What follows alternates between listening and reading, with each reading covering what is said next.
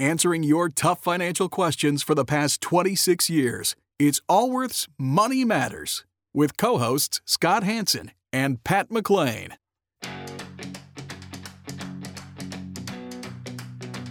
Would you like an opinion on a financial matter you're dealing with? Whether it's about retirement, investments, taxes, or 401ks, Scott Hanson and Pat McClain would like to help you by answering your call. To join Allworth's Money Matters, call now at 833-99-WORTH. That's 833-99-WORTH. Welcome to Allworth's Money Matters. I'm Scott Hanson. I'm Pat McClain. Thanks for being part of the program today. Both myself and my co-host here, we're both financial advisors, certified financial planner, chartered financial consultant. We spend our work days with people like himself, and we come here on the weekends to be your financial advisors on the air. And if you've been a listener for any length of time, you'll know that we are both practicing financial advisors, which means that we've got lots of experience as working with people just like yourself, individuals. Yep. Yeah, it's not a variety of different. It's not just theoretical. It is not just theoretical. And we are also principals of a large financial advisory firm with offices throughout, with great teams of advisors. Large being a relative term. Yes. Large not compared to, let's say, like a Merrill Lynch or a Morgan Stanley. Well, we're not, we don't manufacture products like those firms. We're independent advisory firms. But in terms of independent registered investment advisory firms, we are a fairly large We're firm. not conflicted by having products to sell. That is right. So, which is an ongoing. You know, it's interesting. We're going to hit calls here in a minute. If you want to join the program, our contact number to be part of the program is 833-99-WORTH. That's 833-999-6784. But we've been an independent firm, Pat, since 1993. And back then, the majority of quote-unquote financial advisors, I think they called themselves stockbrokers back then, were with the big firms, the big Wall Street firms, the names you can think about. And people would kind of scoff at us like, oh, we're not.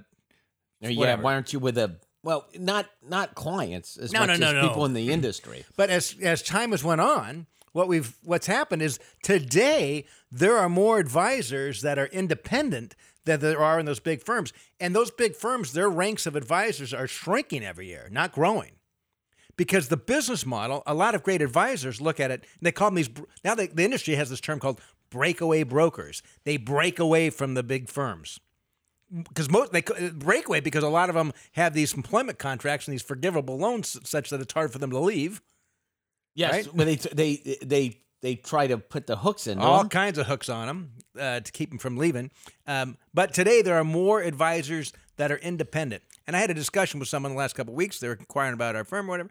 And he said something like, well, I don't like the idea that you use a third party, have to use a third party instead of just having it all in-house. You mean a third party custodian? Yes, like using it, because we use firms like Charles Schwab, Fidelity, TD Ameritrade. To custody our assets, not make the selection of the assets. That's correct. And the benefit for an investor, someone hit with the retirement savings, is that you don't have to worry about being sold some sort of product that the firm manufactures. Yes. I mean, it's one thing if you're shopping for a car, you go to the Ford dealership, you know that the Ford salesman is going to try to talk you into buying a Ford. If you go to Chevy, they're going to try to talk you into Chevy and give you all the reasons why Chevy's better than a Ford, etc.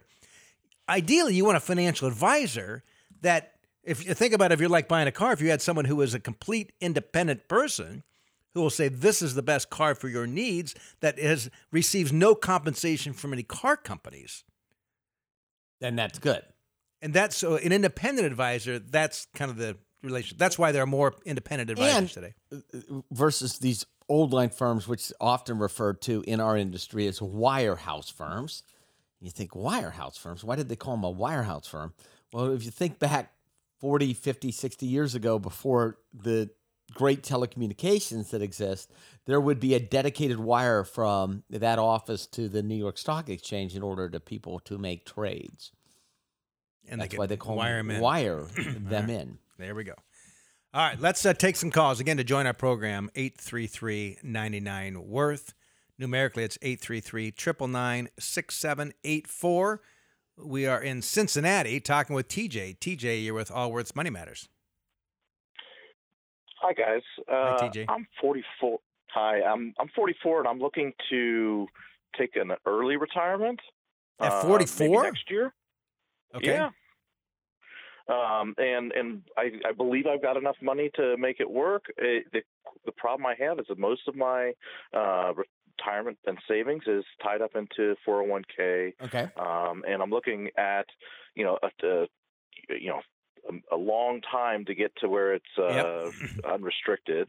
And I didn't like the idea of doing like a 72T or, kind of the standard or substantially equal periodic payments. And I'm trying to figure out Why? how to optimize for my taxes. What didn't you like about the receipt? So under the IRS code 72 subsection T, you can take out what's called a series of substantially equal payments. Basically, you set it up so it's designed to last you to your dying day. Once you start it, you got to keep it that way till you're 59 and a half. You're allowed to do one modification in the future. And how much money do you have in IRAs and 401ks? Altogether about $1.2 million. And how much money? So you have outside of IRAs and 401ks? As far as saving in my taxable account, it's about $100,000. And how much income do you feel you need a year from your savings? About $40,000. And wife and children? I've got a long-term partner. My kids are off the payroll. I had them young. No, you like starting? Oh my gosh! So why? Let me. Kids are. You're 44. Your kids are already grown. Why? Wow. What did they call these? What did they call them? Fired? What was that term that was? Financial independent, retire early. Yeah. Yeah. So why do you want to leave the workforce? What is driving this decision? And this isn't a financial. This is just more out of curiosity. Yeah, absolutely. I don't absolutely have passion for my job. I get paid very well, compensated well. I've been there for 24 years. It's been a great company for me.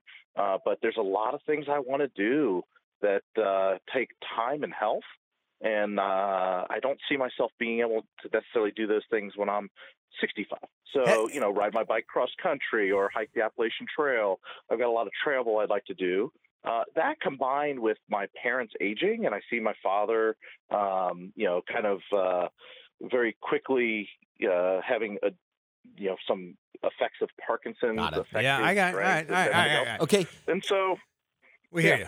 Have you? Wait. One other question, Scott. Is your partner going to retire as well? Yes. And she's older than me, but she has less assets. So I would clearly, we're in a long-term committed relationship. She's got to have a leap of faith that I'm going to be taking care of her as well. And how much older? 11. And what do you owe on the home? We just sold our house, so we've got that sitting in a separate account. And you're gonna for when we want to buy a house someday in the future. So wow, that sounds so. It's kind of like you're doing like a midlife adventure. Who knows where this is going to take you, right? I guess I have a hard time saying the word retirement because there's so many connotations that go with that. But it's really, because I see myself working at some point, but I really don't want to give up this really good paying job a little bit early when, sticking around a little bit longer would have a much better effect. Well, of course, you can work until the day you drop dead. It'll be the best thing for you financially. So you're not going to be able to ride your bike around the country or hike the Appalachian Trail. I don't see a way around anything but using the 72T. Have you considered splitting your retirement accounts into more than one account? So you can take a 72. Let's say you took $500,000 account and did a 72T off that. Is that still allowed?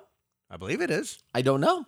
I don't remember. These were really common in the 90s. Yeah, but that used to be a technique. I don't know if they allow it anymore. Why do you think that they don't anymore? I remember legislation being passed that you had to take all of them into account. I don't think so. Well, that's what I would look at. And honestly, I haven't done a 72T myself personally in years and years and years. So we would actually dig back into the tax code to see if it's changed. In years past, what we would do is we'd set up multiple IRAs and then turn streams of income on out of those under 72Ts if, in fact, people needed more income. But I remember it's kind of sticking in my brain that they changed that you had to take all IRAs into account. Including Roth IRAs? No, not Roth IRAs. Okay. Not Roth IRAs. How much do you have in Roths? I've only got 47,000 in Roth. But the question is can I start some type of like a Roth conversion ladder that would, basically be similar to doing a 72T, if you will, paying the taxes on it without penalty, but having some flexibility. Yeah. Again, So here's doing the 72T. What I'm worried about is, I'm 6 years in, and I'm like, I want to go back to work, and now I'm still kind of locked into this, setup. So here's what I would look at, right? So that is exactly my concerns, exactly what you just said right there, which is, hey, if I start the 72T and then I change it, what happens? Your spouse is you can have multiple. I've been looking at them. Can you? You could have multiple. So the thing that I would look at too is that if your partner, if you guys are comfortable with this, she can start a distribution out of her 401ks as long as she separates from service and she's over age 55 without penalty, right? Yeah. So if she's comfortable using some of those assets for the first year or two, what I would not do is, in your situation, I would not start a 72T on any account for at least a year, probably two, if I could help it. And the reason is you may change. You might find that riding your bike across the United States is miserable, right? Or that the Appalachian Trail is not what you imagined. You might decide that you actually like work more than you did. And by the way, when I was 18, I tried to ride my bike across the United States with my brother. We started in California, Sacramento. We went up into Yellowstone and down into Denver. And at 18, I did what most 18-year-olds, I didn't do the proper planning, and we ran out of money in Denver. And ended up staying with a relative. But I did not have $1.2 million in an IRA. But you could say, let's say it's 6 months in, you're like, I'm really enjoying this. Because you don't want to spend down your $100,000 to suddenly you only have $10,000 left, and now you're forced. And it appears you can split the IRA. Just like I didn't see any legislation. I would double check before I did it, but that's just how this is how it's been done in the past. You can split that. So let's say you have one account with whatever the dollar amount is, where you have some income coming from a 72T. That one you're locked into to 59.5, but they do allow for a one-time change in the future to reduce that way down. You'd still be stuck with something. And then if you find in the future that, like, I need a little more money, you can have a second account with a 72T, so you can get some flexibility there. What you don't want to do is pay early withdrawal penalties, though. I mean, that's for sure you don't want to do that. Yeah. That's just... So give it a year, live off your savings for a year, and then start a 72T on a portion of the account. Yeah. Okay. That's what I would look at. Good luck to you. Good luck to you. Have fun. Thanks, guys. Are you going to be one of those people that lives in a van? I've been reading about those people. Yeah, I've already got the van. We just finished it up. Oh, what kind of van do you have? It's a Mercedes Sprinter. Oh, there you big go. One. You have the bicycles on the back? Really long. Bicycles on the back? I no, covet the bicycles those. are actually in the van underneath the bed. The bicycles are. Nice. I saw one. I'm jealous. I saw one I saw one this week at a grocery store, which was the Mercedes Sprinter vans. The I high love roof those things. bicycle. It had a mountain bike on the back. I'm not gonna ever get one, but I want one. So appreciate the call. Yeah, thanks. You know what? It sounds really appealing to me, but I know myself well enough that after about 3 days, I'd had. Yeah, no. I mean, even on vacation, it was like after about a week, I'm like, all right, I could not live in a van for weeks on end. I couldn't. It would feel too much like Groundhog Day to me. I just know myself. Yeah, I don't know. Well, whatever. That's cool. What a great opportunity. That's your life. You know, it's interesting. We see younger people today taking breaks out of their career. I mean, TJ's 44, so I guess it's dependent on. But I've seen people in their 20s or 30s doing that. My daughter just this last summer, my oldest daughter, she went to Asia with her friend for a few weeks. Her friend was a couple years older, was a nurse, had been a full-time nurse for 2 years, saved some money, quit her job to take like 4 months off and travel. That's My nice. daughter joined her for a few weeks. But that kind of thing would be unheard of years ago. Maybe not. Maybe. I just think, is it just now that the communication's better and we're actually listening more, or was it unheard of? I don't know. I don't know. All right, let's continue. And part of the thing is, Scott, the reason people are really, I think, willing to do that is the unemployment numbers are so low, they know they can come back to a job. If the unemployment numbers were 10 or 12%. She was a nurse. If she was like so lucky she had a job, it'd be a different situation. Yeah, but now she knows, and the chances of me coming back and getting a job are pretty good. Unemployment numbers are extremely low. Which means that you could quit. People are more mobile in a low unemployment number than they are otherwise. All right, let's continue on with calls. 833-99-WORTH is the number. 833-999-6784. We're talking with Jeff. Jeff, we're with Allworth Financial, Scott Hanson and Pat McLean. Yeah, hi. Thanks for taking my call. I just had a question regarding HSA accounts. Yep. Okay. My wife works at a county that has a high deductible health plan, that she has an HSA account. And I'm curious about the tax advantages. Googling and stuff, it talks about the 3x3 benefits, tax advantages to the plan. But I've also heard from a tax advisor that on your annual contributions, what you don't use from that year for qualified medical expenses then gets taxed. The balance that you don't use, is that? No, that's not right. That's wrong. Nope. So it's tax deferred. For the rest of the listeners, HSA is the health savings account. There are some other cafeteria plans. What are those called today? There's flexible savings. The FSA. Those are different than HSA. Okay. HSA, you can contribute whatever the maximum deductible you have, $5,600 a year or something like that. That can go into it. You can either choose to use those dollars for your medical expenses throughout the year, or you could choose to allow them to continue to grow. I have had personally an HSA for a number of years. I think I use a local credit union that gets distributed from my employer, which I'm co-CEO, but the employer, and then periodically I will transfer it to there's an independent firm that specializes in HSAs that allows me to invest in no-load mutual funds, so I can have a broad diversified portfolio. My plan is not to spend these dollars until retirement time. I figure as long as I have some cash to pay for my medical expenses, I'll use that. And I think of it almost like another sort of IRA. Right, that's what I discovered. There's a certain amount with this particular, it's with Optum Bank. There's a certain threshold that if you get over that, then they allow you to invest in mutual funds and such.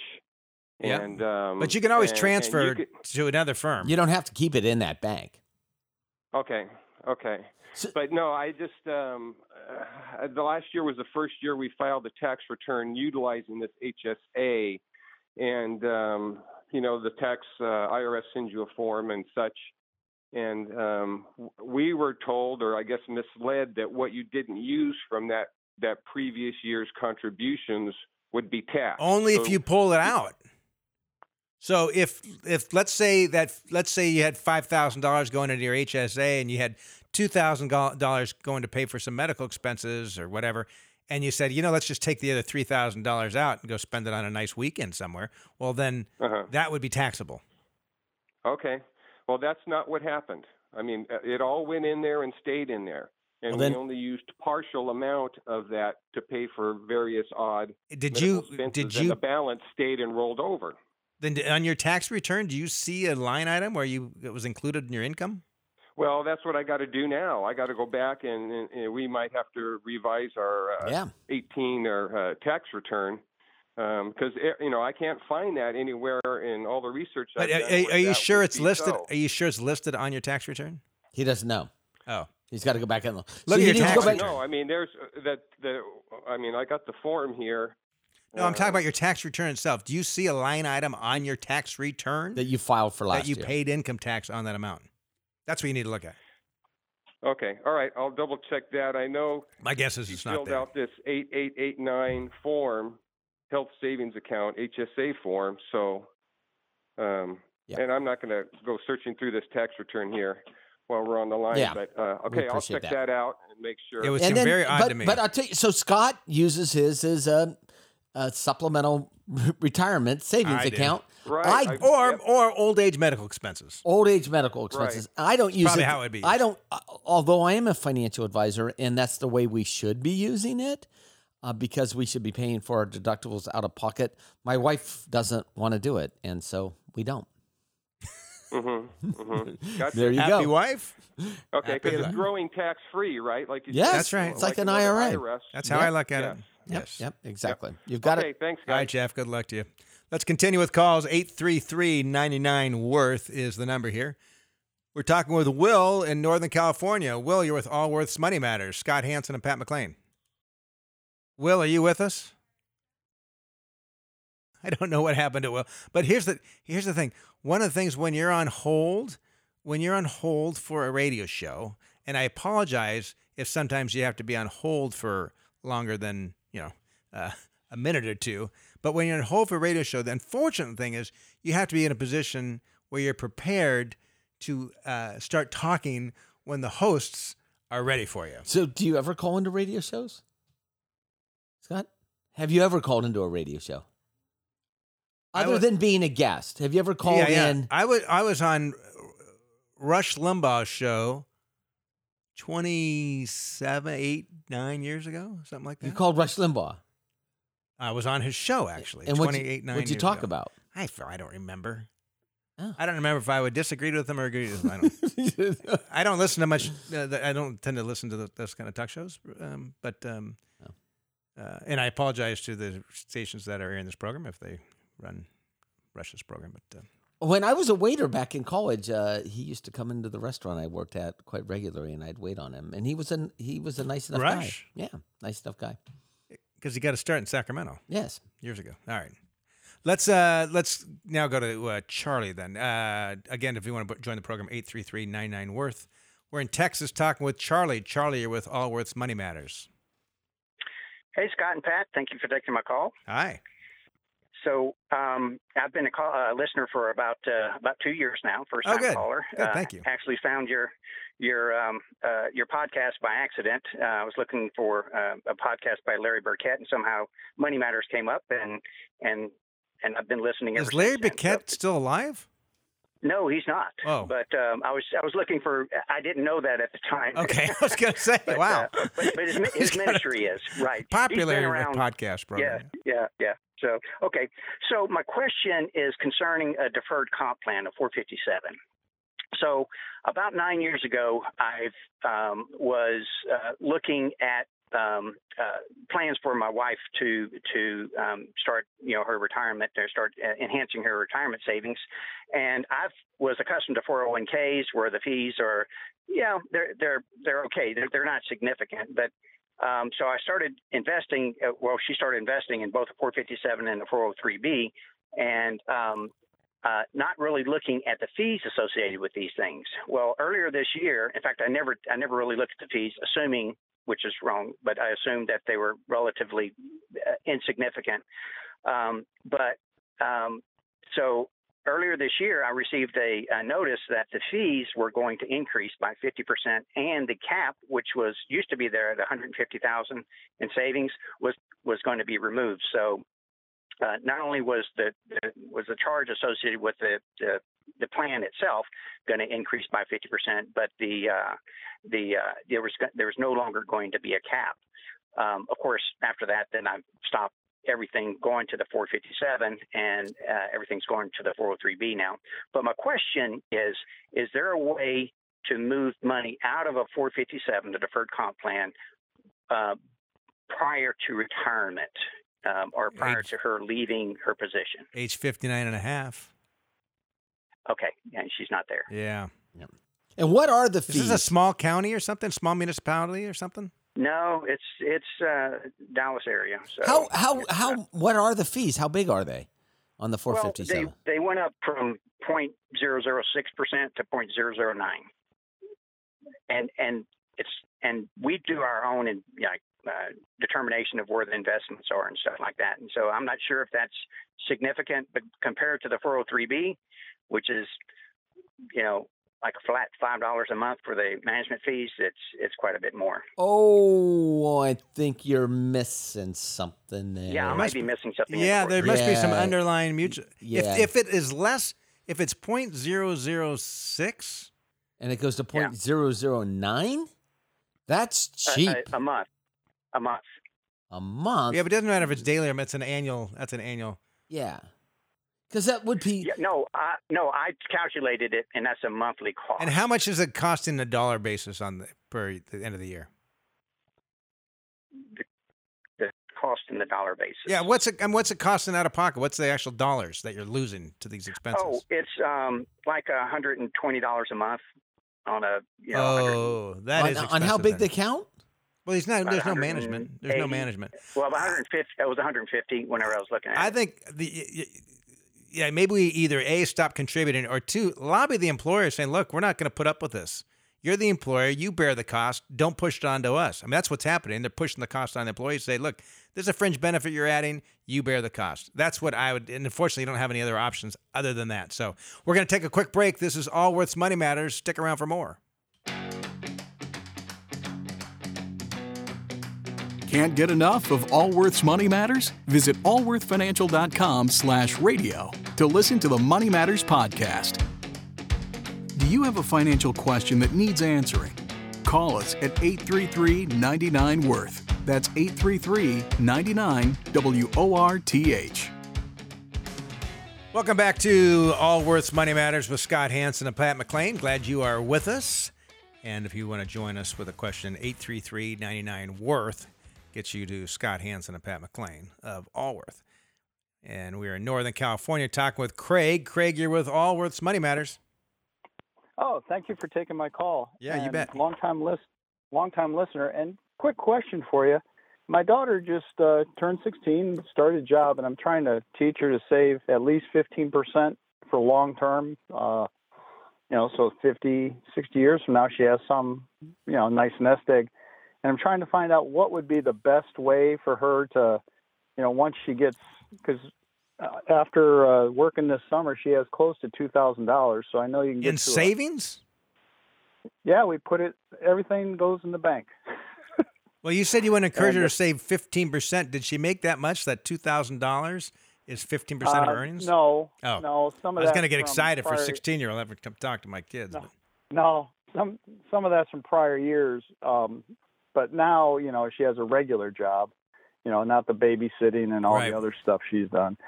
But now she has a regular job. And so I know at that level you can start investing in some things. And I was thinking a Roth 401 or a Roth IRA Yep. type thing. Or That's Yes.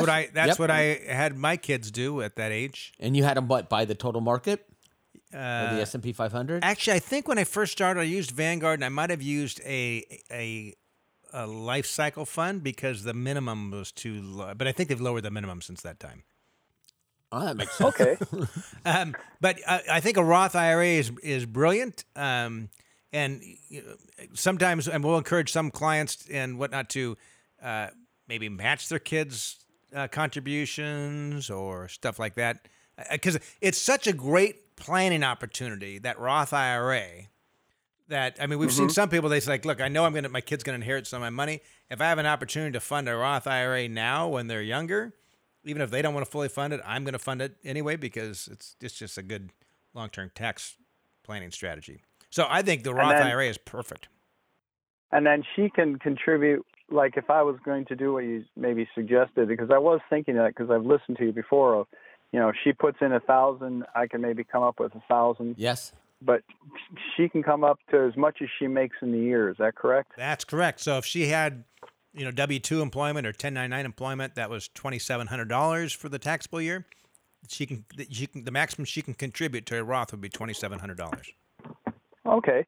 And then the next question, it's my part of it, I guess, is there anything that's going to happen when I come up to taxes now that she has a job? I mean, I know she has to file her taxes, but she's also a dependent. I mean, she's not paying for herself. Yeah, so she's still a dependent. It's not going to have an impact on you. Her tax liability will be very negligible because she has very little income. She'll get a refund for most of it, except for the FICA taxes. Yeah, so actually what we do with our kids is actually when we fill out for their withholding, we take exempt. That's what I do with my children. Okay. So that there's there's no withholdings off of their check. That's great. She'll like my contributions, I guess. Yes. Good, yeah. Yes. Well, it's a way to encourage her to save, too. Yeah. And it's a great tax planning technique. Appreciate the call. Yeah. All right, well, And congrats that she's thank got a you real very job much. for a 16-year-old. You know, it's interesting, Pat. There are some kids now, it's harder for young people to get jobs, in part because one is, I'm not going to get political, but the higher the minimum wage goes, the less likely someone wants to take someone who has zero work experience and train them. We've interviewed people for work here that have college degrees, graduated college, and have never had a job. Yes. I encourage my kids. Well, I shouldn't say I encourage them. I strongly encourage my children to get jobs in high school, every one of them, and in college. My first child, when he went to college, I said, I don't want you to work. I want you to get the full college experience. And he said to me, hey, this stuff creates a lot of free time, which isn't necessarily a good. Yeah, do you really? What part of the college experience do you really want me to have? Which is going to help me?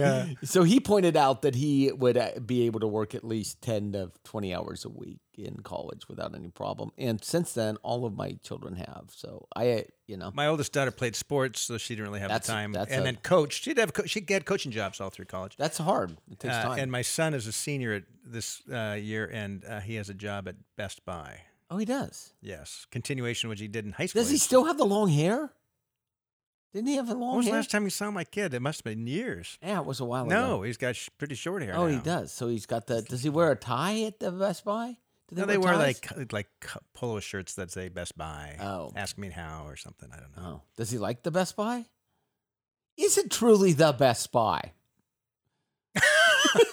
Well, what is interesting, when he was extremely liberal in high school. Bernie Sanders probably wouldn't be liberal enough for him, right? And then he had this job, his first real job at Best Buy. And he says, Dad, this is so ridiculous because I could be in the middle of helping somebody with their home entertainment system. And if it's my lunch break, I have to go on break. I can't finish helping them out. And he's a commissioned salesperson? Does he get a commission? No, there's some sort of, not really, some sort of, but I said, that's the labor law. Of course, you have to take a lunch break. It's the law. You have no choice. So that's ridiculous. I'm like, well, that's how it is. Then he saw someone else who had really worked the system and lost their job. Was not anyway. That's the way he put it. No way this guy should have been hired, but somehow he got his job back. And when he got his job back, this lazy guy didn't do anything. Someone else had their hours cut. He watched some single mom. He watched literally a single mom's hours get cut because this guy that nobody wanted back, they were forced to take him back, and they start complaining how horrible these laws. So he's no longer the liberal? No. He's actually quite apolitical now. Oh? Didn't he study political science? No, he did at first.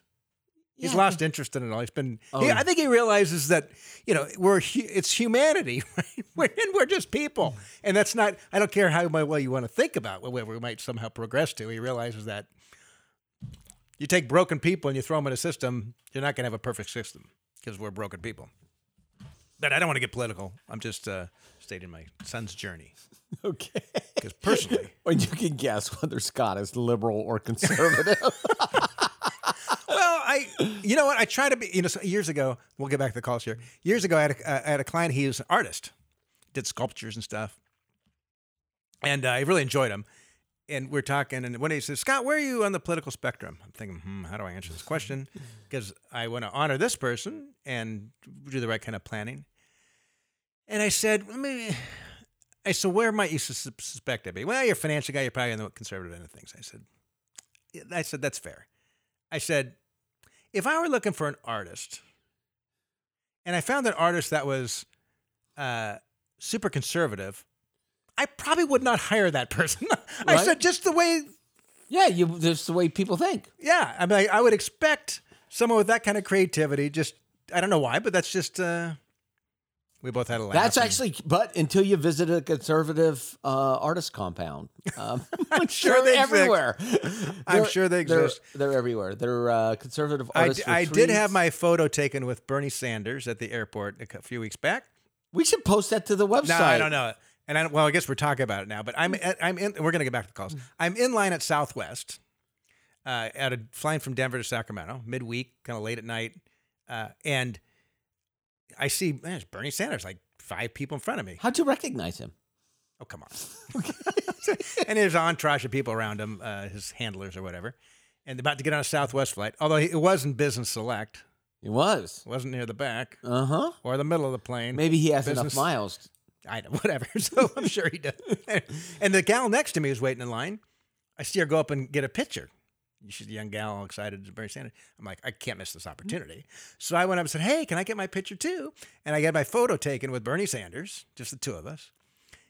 And I didn't say anything to him because I didn't really know what to say. Because yes, it was actually the next day he was talking about he's going after Wall Street, going after the insurance companies, going after the damn 1%. That'd be interesting to see how the world operates when you take away the banking system, insurance system, and the wealthy. Yeah, which actually were created by people, by the way. Yeah, that's true.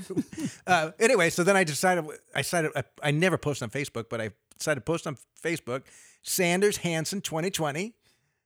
I offered my services to Bernie Sanders. And of course, most people who are friends of mine obviously knew that I must have been joking, but I did have a number of people reach out, some who aren't on social media that heard about it third hand. Scott Hansen's now running with Bernie Sanders. No, they didn't. Oh, I swear to you. I'm like, did you actually raise any money for your campaign? No, I didn't raise any money. But, All right, let's get to the calls. All right. That's your brush with greatness, Scott. That brush with greatness? Brush with greatness. It's like meeting a celebrity. Oh, unkempt. Slightly wrinkled. Angry. He's angry. Celebrity.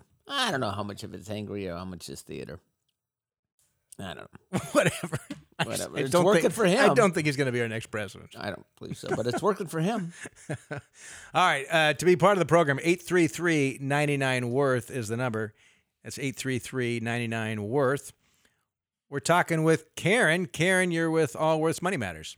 Hi, good morning. Thanks for taking my call. Yes. I have a question for my son. He's actually doing a residency. I wanted to ask you, what should he do with his loans? He had currently about $211,000. So we're getting different information that they're saying start paying off a little bit, or they're saying reconsolidate and then make a payment that way. Or some people are saying what's lump sum. So I'm confused. So when we talk about reconsolidating a loan, right? Actually, someone that works for us at Allworth came to me recently, a young lady, and she had some student loans, and she said, "I'm thinking about reconsolidating these student loans. What do you think? Should I do it or not?" And I didn't answer yes or no. I said it depends, and the reason it depends is what's the cost of money on each one of the loans. So when we talk about reconsolidating, it doesn't mean reconsolidating everything or nothing. It could be somewhere in between.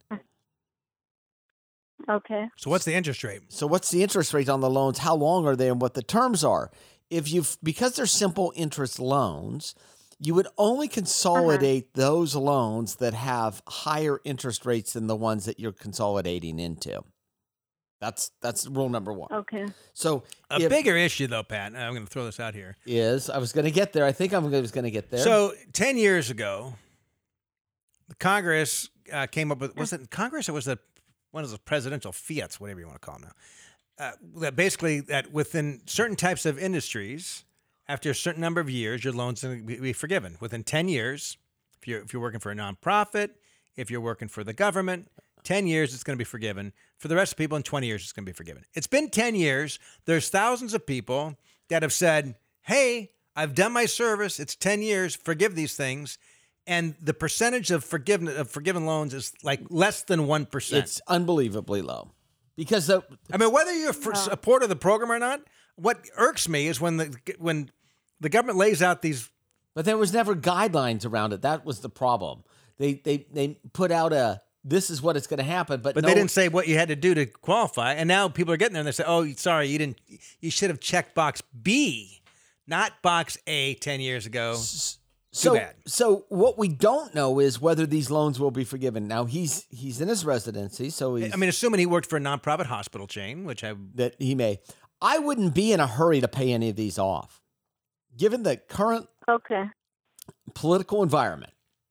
If he were my son, I would look to to consolidate into lower interest mortgages loans if it made sense, but I wouldn't be in a hurry to pay anything off at all.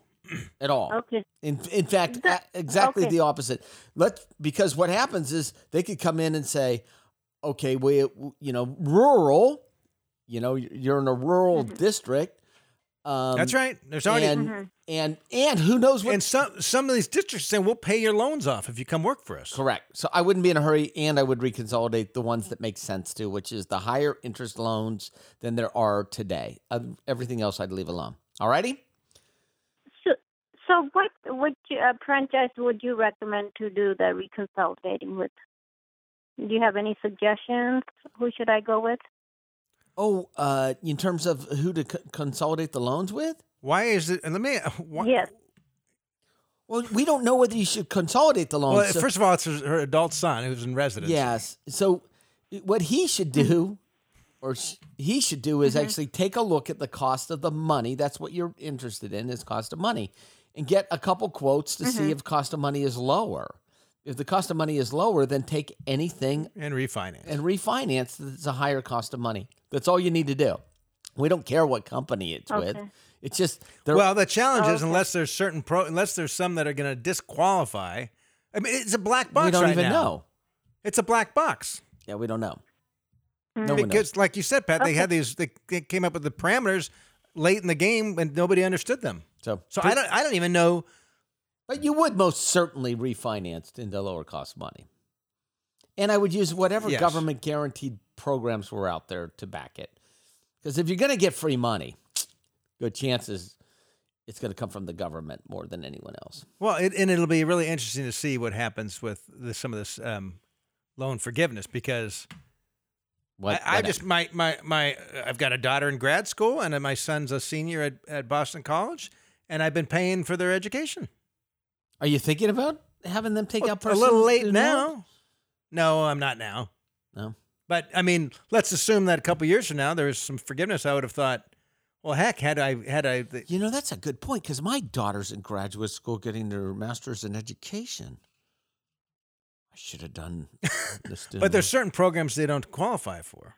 Oh. All right. Hey, before we go back to the calls, I continue to be disturbed, Pat, about equity indexed annuities. As you should. And it's not that, like a lot of financial products, there might be a time and place where they could possibly be appropriate. The construct in and of itself of an equity indexed annuity perhaps could be appropriate at some point in time.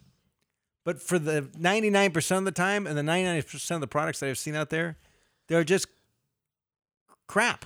Well, the biggest issue I have with them is many of the people that sell them aren't licensed, securities licensed, they're insurance licensed. And the mere fact that you can actually sell something that is somehow tangentially connected to the markets, stock market, which in any other world you'd have to have a securities license to even talk about, or you'd have to be a registered investment advisor, isn't the case. You bring up an interesting point. So if I were to recommend a total stock market fund or an S&P 500 fund to somebody, I'd have to be either securities licensed, which means you would be receiving a commission on that. And I'd go through lots of training, and I'd have to I'd pass some qualifying test. Yes, and there'd be a public record for where people can go find me, and I'd be scrutinized. Or you'd be a registered investment advisor, which means you were going to either charge a fee or a flat fee or something. But I'd also need to go pass a securities test or be a certified financial planner. Yes. But on index annuities, all you have to be is licensed to sell life insurance, which is a 1 or 2 week course? I don't remember. I don't know what it is today. 1 or 2 week course. I think it's like 2. But so let's talk about the premise of how these are sold. I don't even know if you need a high school degree to be an insurance agent. But let's talk about the premises how these indexed annuities are sold. And why are we talking about this, Scott? Because people are listening to this and like, they talk about this about once every 3 or 4 weeks. Why? Because we see people who come in here with money locked up that they cannot get out, and they're not able to meet their income needs. So this is out of Consumer Reports. Or they're taking some withdrawals from them, and just the fact that they're taking the withdrawals is causing any of the benefits that the policy could possibly have to be eroded. So this is an article from Consumer Reports. Indexed annuities Consumer Reports. Indexed annuities may promise more than they deliver, right? So yeah, in the article, financial planners and regulators are increasingly warning consumers to think twice about buying a popular annuity that promises better than average return, but carries high fees.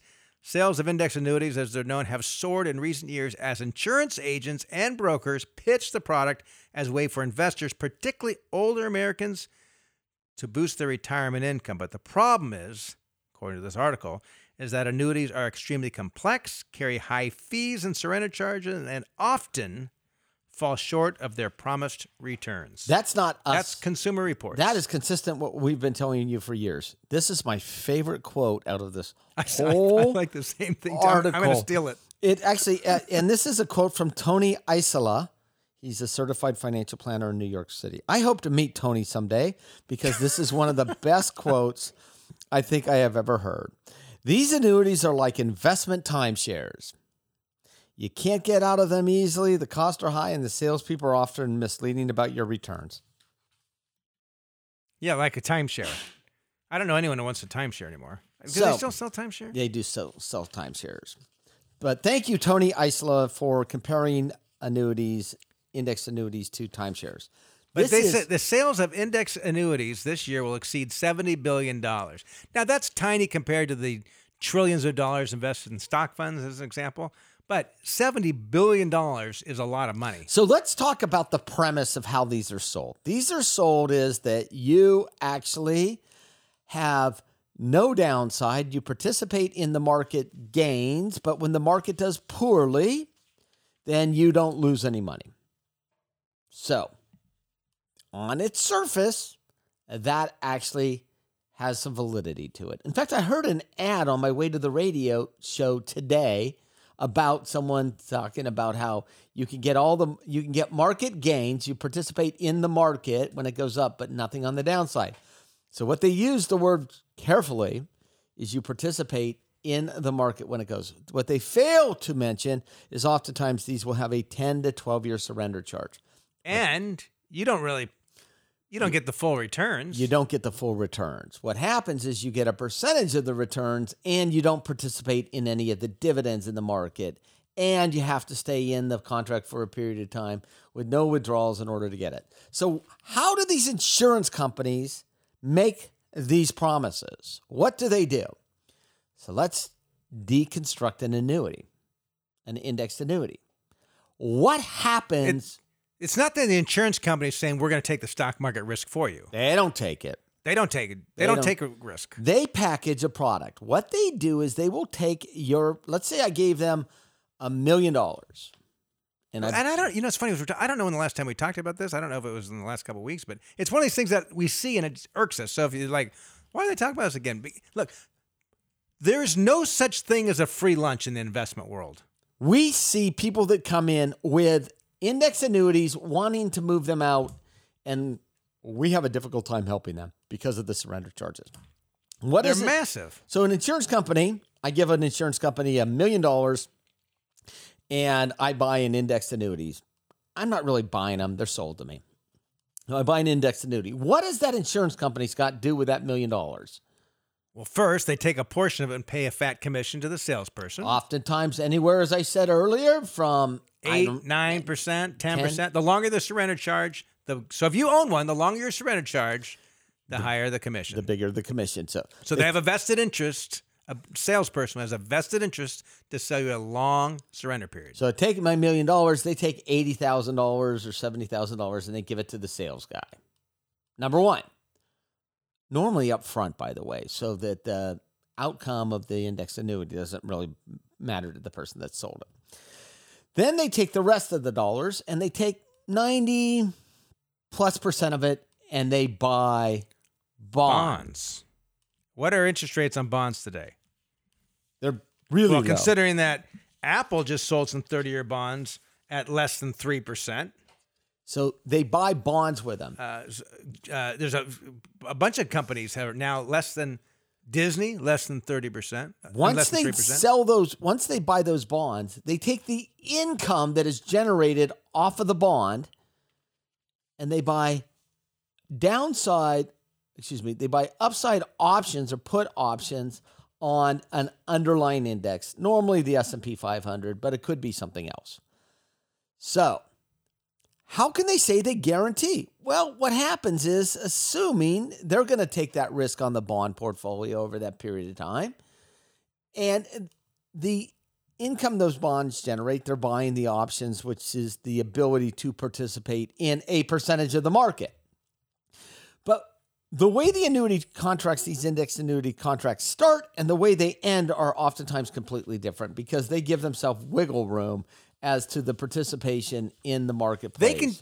They have the ability to change the rules of the game midstream. So you might buy an equity index annuity. It's got a 12-year surrender charge. They tell you you're going to get 80% of the increase in the stock market. And 3 years down the road, they say, you know what? It's now 40%. I've seen these. Or 30%. But that's why, this quote, annuities are like investment timeshares. You can't get out of them easily. The costs are high and the salespeople are often misleading about your returns, because they don't tell you about the bad stuff. And the reality is, if you're going to buy an investment product for 8, 10, or 12 years, you're going to be able to withstand a market cycle or two. For 12 years. Yes, of course. Yes. So stay away from it. Anyway, we are about out of time. If you haven't been to our website in a while, Allworth Financial, encourage you to do so. We've got a great set of learning tools there. We have a thing where we talk about equity index annuities, if you want to learn more about that, and some annuities in general. But also we've got some variety of great blogs, and I don't even know what we have. It's quite a bit. I was actually on the website, and everything on our website we do internally, which means that we write the articles, we do the videos, we do the production behind it. It's our opinion. Yeah, it's not repackaged stuff. It's all stuff that Allworth produces, and I think it's with our spin on things, our take on things, we should say. So anyway, we're out of time. Thanks for being with us. We're here the same time, this channel next week, or our podcast. Enjoy the rest of your weekend. This has been Allworth's Money Matters.